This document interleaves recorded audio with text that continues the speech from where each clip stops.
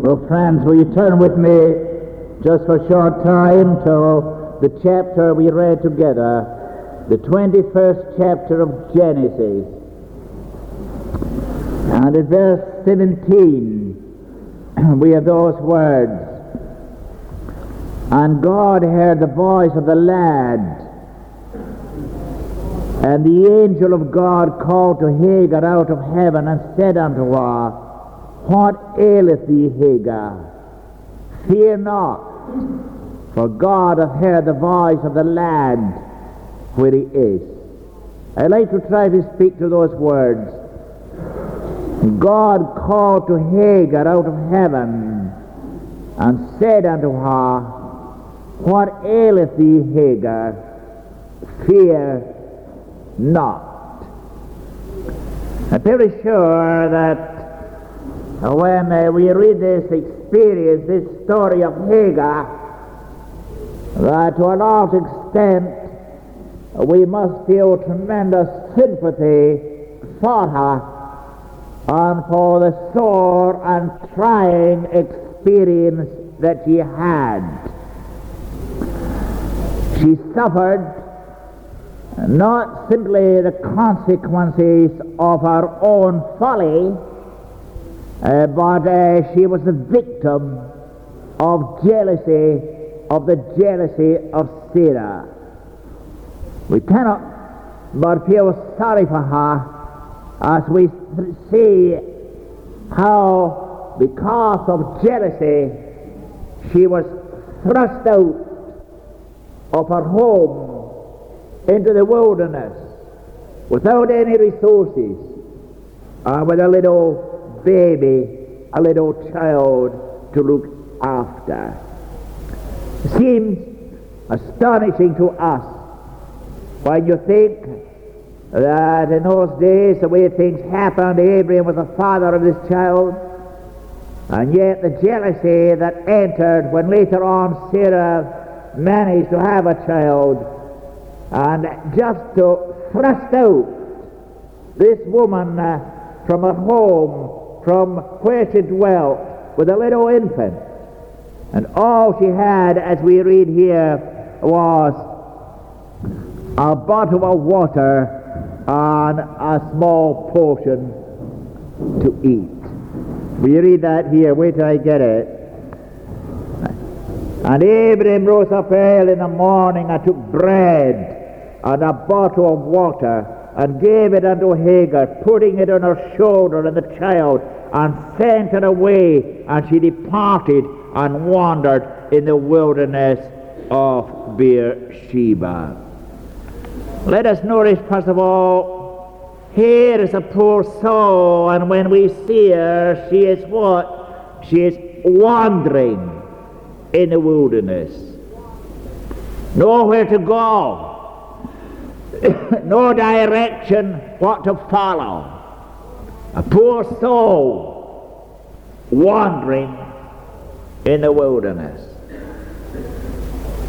My dear friends, although at this point we think how desperately sad that was, just you think of it, if some of you here had a relative or someone near with a little child, and you thrust them out of your home and gave them a bottle of water and a little parcel of bread, how would you feel? And here is a poor soul wandering without direction. Now let us leave it for a moment. I wonder how many people in this church today are on the road of life wandering. No direction, no destination in front of them. Oh, you are different from Hagar. You're not in life with a bottle of water and a little parcel of bread. But the multitudes of our people today who are still wandering aimlessly through life, no sense of direction, You all know probably well what the Word of God says. He says there is a narrow way that leads to life eternal. There's a broad way that leads to a lost eternity. And I want every one of us in this church this morning, where you sit, to ask yourself and answer the question honestly. Which direction are you traveling? Have you got your feet in the right way? Do you know the direction you're traveling in? Or like poor Hagar, are you wandering aimlessly along the road of life?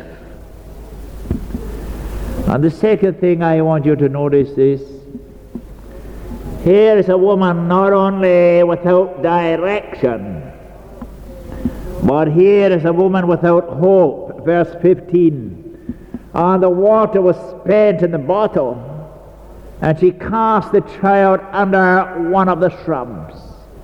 A woman without hope. What future lay for her? She couldn't bear to see the death of the child, so she put him under a bush. She had resources.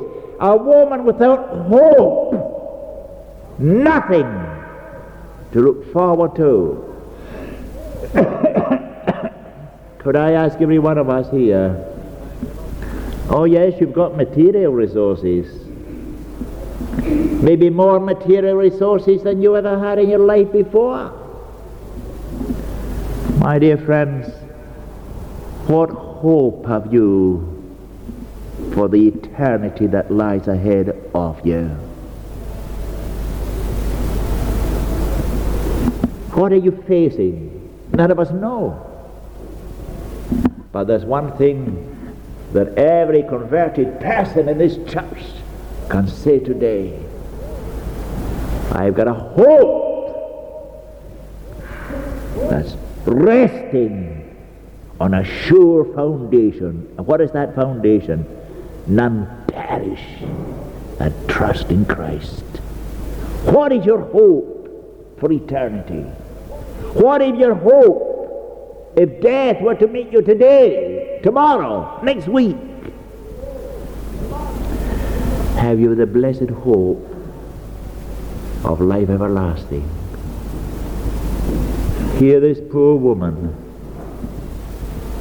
without direction, without hope.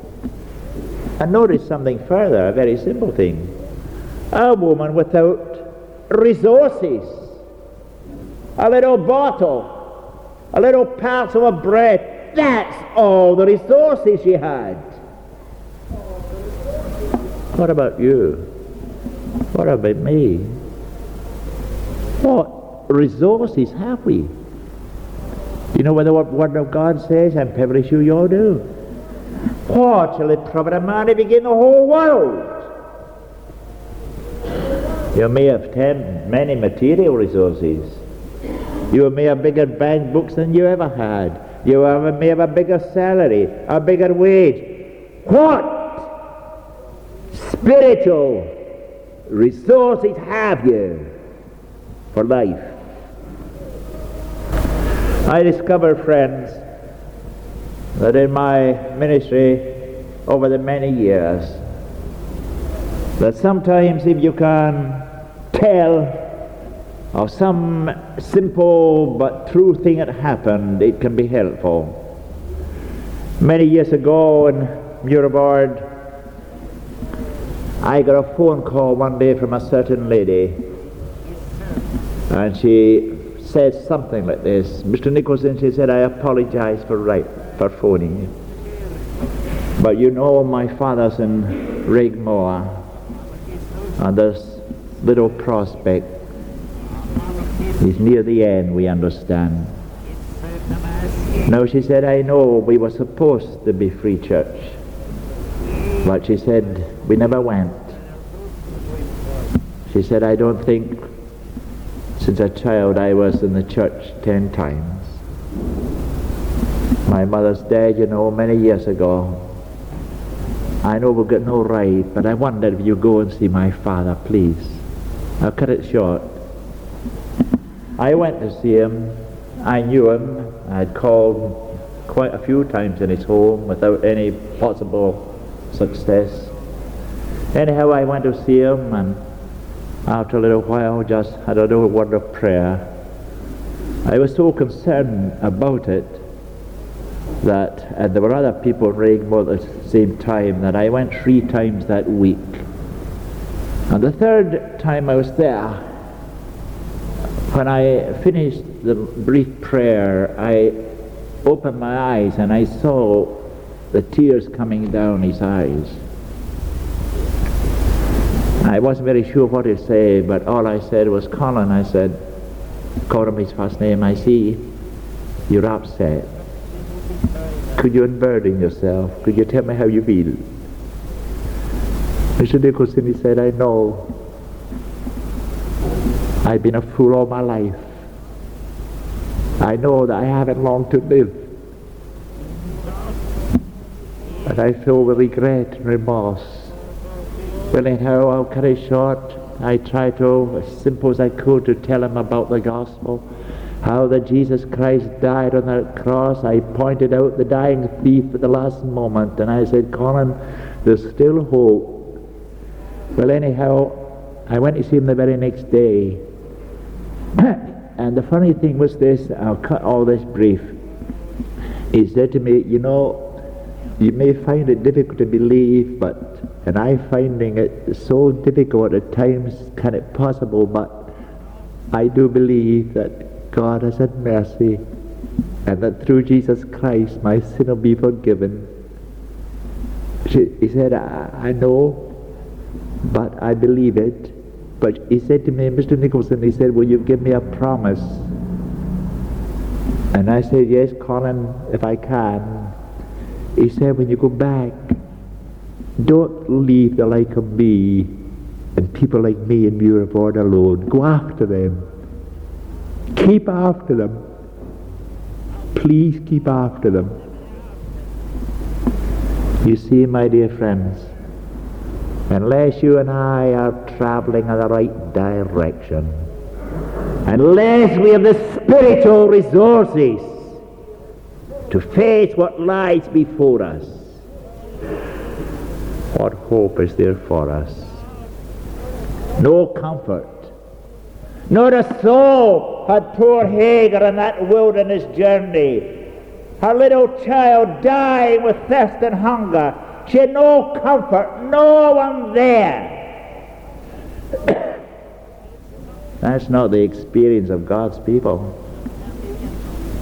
If you have Jesus Christ as your Savior, you can say, and say with truth, words that every one of us have known from our earliest day. Yea, though I walk in death's dark vale, yet will I fear none ill, for thou art with me. And what a wonderful thing in life it is to travel along the road of life, knowing that we have someone with us, a friend who'll never leave us, a friend who'll never forsake us. My God will supply all your need out of the riches of His grace. Can every one of us, and my message is very simple, but I want every one of you to ask, are you alone on the road of life today? Have you the presence of the Savior with you? Do you know that no matter what lies before you, He'll never leave you, He'll never forsake you? Now, our time is gone. I'll be very appreciative if you bear with me a moment. We've been looking at this woman. We saw she was a soul without direction. She was a person without resources. She was a person without hope. She's a person without comfort. She had no one with her. And then what happened? God stepped in. Look at verse 17. And God heard the voice of the lad, and the angel of God called to Hagar out of heaven and said unto her, What aileth thee, Hagar? Fear not. The first word she got was a word of encouragement. Fear not. Now, we never know in a congregation of this size what some of our brethren here may be going through. There may be some of you facing experiences. There may be some of you facing difficulties. There may be some of you carrying worries or burdens that no one else knows about. But all I can say to you, brother, here's God's word, a word of encouragement. Fear not. No matter what your problem is, no matter what your difficulty is, no matter what your worry is, no matter what your anxiety is, a word of encouragement from God. Fear not. And if we can leave this building today laying hold of that word of encouragement, our service will be well worthwhile. And the second thing I want you to notice is this. She was given not only a word of encouragement, but look at verse 18. Arise, lift up the lad, and hold him in thine hand, for I will make him a great nation. She was given a wonderful promise. When she laid the child under that bush, she thought the child would die. And here God steps in. I will make him a great nation. What a marvelous, what a wonderful promise. And God never fails in his promises. My dear friends, listen. We could stand in this pulpit for long enough going through the great and marvelous and wonderful promises of God's word. But all I'm going to say to you, that God offers us those promises. They never fail. Can I again, by mentioning something personal, I do it because I often feel it illustrates or emphasizes points that I'm trying to make. There was a certain man again, a young fellow, I'll be very brief. Many years ago, he's now an elder in the Free Church, but he came to me that night. He told me it was the 5th time he had come to the manse and turned away every time. But he had forced himself to come that night. And he told me his problem. And I can tell you this, it was a desperate, difficult problem. He said, I know, he came to church regular, he said, I know what you say and what I hear in the pulpit is true, that no matter how much we've sinned or how terrible we've sinned, that God can forgive us because of what Jesus Christ did on that cross. I believe that, Mr. Nicholson. But let me say this to you. If every sin I committed was forgiven me, if tonight I got from God that all my sins were forgiven, that's not my problem. It's the difficulty that lies before me, the problem that lies before me. And he told me what it was, and believe me, it was. And I said to him, look, I said, I tell you this, that no matter what you have done, Jesus Christ can forgive you. And I tell you this, that you've got a real difficulty in front of you. You've got a problem. I've not got the answer for it, except one thing. And he looked at me and said, what's that? I said, I know God will work out. And then it was a strange thing. There came at that moment before my mind, what? When the children of Israel left the land of Egypt. Do you remember they were pursued by the Egyptians? How in all the world could they get away from the Egyptians? And what happened? The Egyptians were drowned in the Red Sea. How you and I got away from our past. God casts our sins into the sea of his forgetfulness. But notice, think of the children of Israel.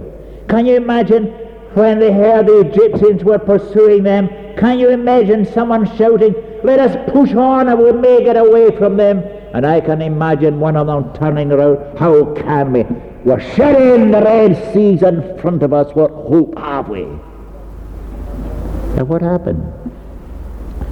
God opened a wonderful way through the Red Sea. Do you remember? And where did that way lead them to? The land of Canaan? It led them to the land of promise. And all I could say to that young man was this: I don't know, I realize your difficulty, but all I tell you this, that God will open the way. I'm positive. And you know the way where he'll land you? Into the land of promise. And what a wonderful and marvelous and great thing it is, brethren, to step out into life laying hold of those precious promises of God. We're just about finished. Hagar was given encouragement. Fear not. She was given a gracious promise. And all I'm going to say, if there's any brother or sister here and they don't know at this moment the reality of what's being said, here is a precious promise that whosoever cometh to me, I will in no wise cast out. That's his promise.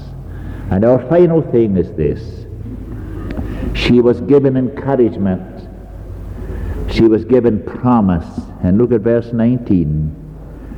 And God opened her eyes, and she saw a well of water.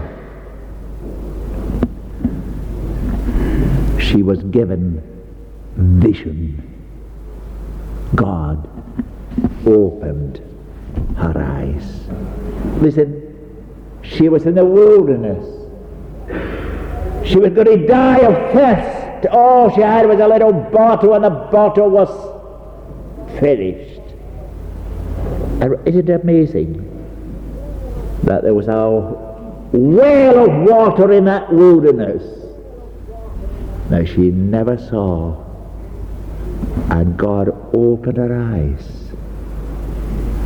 My dear friends, it may be that there are some of us here today, and we may be saying, well, there are people in the church I know, and they told me this of their experience, but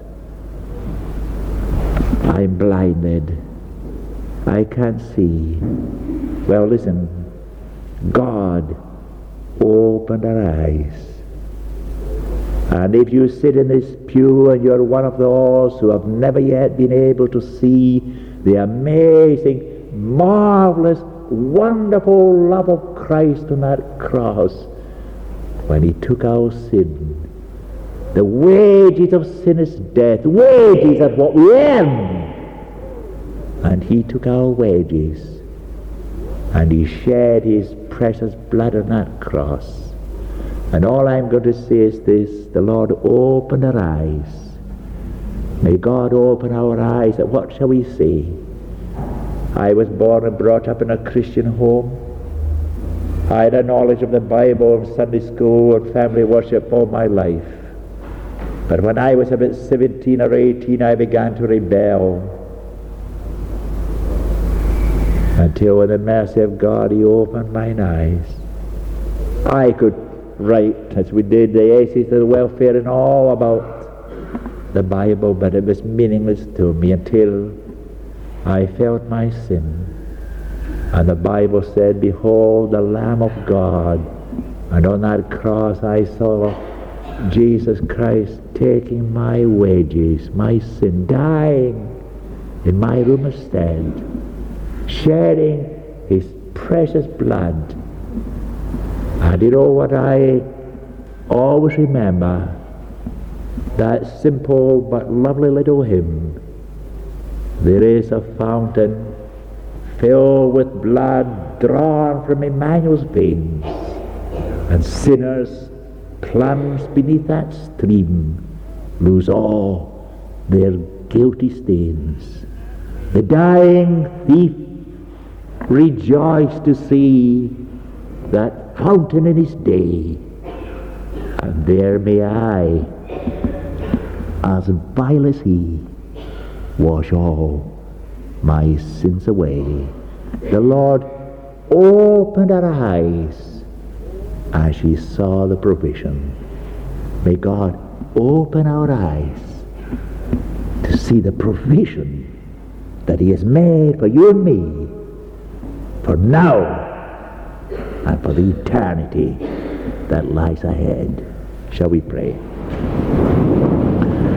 Oh Lord our God, we just earnestly pray that by the power of thy Holy Spirit, that our eyes may be opened, that we may see the provision that God has made, that we may be able to lay hold of that very precious promise, that we may know that no longer shall we wander in a desert place. Bless us for Jesus' sake. Amen.